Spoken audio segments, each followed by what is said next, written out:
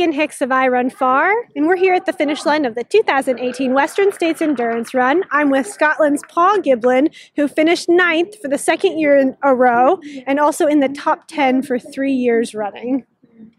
Thank you, it's nice to be here. I'm slightly disappointed I'm 9th again, but it was a really tough day, so I'm not too disappointed with the outcome, really. So this is our first time interviewing you, yet we've watched you race really solid races here 3 times, so I'm really eager to learn a little bit about you. What's your story? You're from Scotland. What part of the country? I'm from just outside Glasgow on the west coast.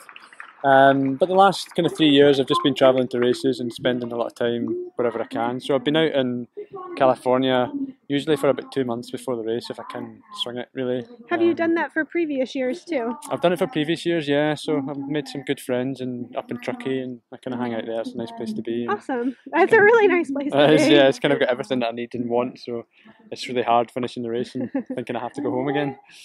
So what's the story professionally that allows you to travel for a couple months at a time? I coach other ultra runners, so I've got a fair bunch of athletes, and it's mostly done online, so I can do that from anywhere in the world, and it gives me some flexibility. At any time of day after you've done your training? It's like the minute I finish a race, I'm already thinking I need to get plans done. So I was up this morning at 5 o'clock to get the plans. Right? Yeah, it's like really difficult sometimes if you've been racing for, I don't know, 20 hours or something in some races. The last thing you want to do is sit on a laptop and write training plans. But yeah, think about somebody else's running, or think about running at all. I know, exactly. You just want to switch off from running entirely for a couple of weeks. So what's the story with you in Western States? You like this race, you came here, finished top 10, and now you keep coming back. The race just means a lot to me. I just got kind of caught up in the story of Western States. It's the oldest 100 miler, and I've kind of been like the same with other races. There's the West Isle May race in Scotland, and I just really get which involved I really in the story. want to do someday. Oh, you should come and do it. It's incredible. It's a really nice kind of feel, similar to Western States. It's a big race, but it feels like a kind of family race as well, so it's nice. It's not like UTMB with thousands and thousands of runners. I don't think there are that many in Scotland anyway. No, although it's getting pretty big in the UK, but not that many, no. So yeah, and I obviously raced well at West Isle May, and I just always wanted to do Western States. The first time I heard about it, and I kind of read into it, and that was it. And I was lucky to get a place whenever it was 3 years ago, and that was it really. And then when you get a top 10, you have to come back. So you keep getting that bib. I have to say though that like Scottish blood and California, Sierra Nevada foothills summer heat seem like oil and water. I know. I'm thinking that myself now. To be honest, I just like the weather. Like a few weeks before has been fine, like the maximum 80 degrees or something. So you're kind of hoping that's what it's going to be. Yeah. But yeah, I got a bit hotter yesterday. And then the heat literally came on just in time for the race. Oh, it was perfectly timed, yeah. It just like peaked on the Saturday. It was excellent for the canyons. So yeah, it was pretty tough. Excellently hot. Yeah, exactly. All right, so let's talk about this race. You were 5th or 6th 2 years ago. 5th, yeah. 5th 2 years ago, 9th last year, 9th this year. Did you come into this race with goal time, goal placing? What was in your head? Yeah, I mean, I wanted to improve on my 5th place, really. Okay. And I think I'm capable, but you have a bit more experience with the race now, and I've just had to hold back a little bit, and because there's times before the first year I think I felt pretty tired and sore by the time I got to Forest Hill, and then that's a long 40 miles at the end, so I kind of wanted to get there feeling still like I've had something in.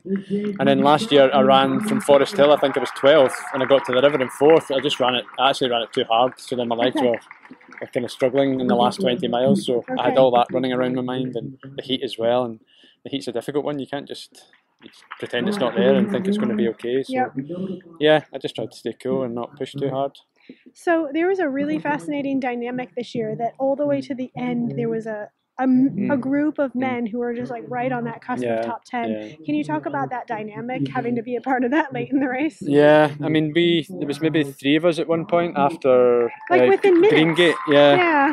And it actually helped at one point. I was racing somebody else for a good, I don't know, maybe 10 miles or something, and it kind of took your mind off the miles and thinking about it. You were just kind of back and forward with each other, so that was really useful, and it was useful for him too. He finished in front of me, but yeah, so it's useful for both of you. Yeah. No, it kept us moving okay through there, and you just don't know what's going to happen and if you're going to spot someone around the corner, because it can be carnage sometimes, but everybody seemed to move pretty well towards the last. Well, most people did. Yeah, it was really interesting. The front of the pack carnage was not as present this year as previous years. Yeah. No, I was kind of surprised myself actually. Yeah. You were like waiting for it. I know, exactly. Some explosion, please. Yeah. But no, it never That came. could benefit me. Yeah, even like for Jim to run that time in those conditions is just incredible. Incredible. Yeah, really, it's something special.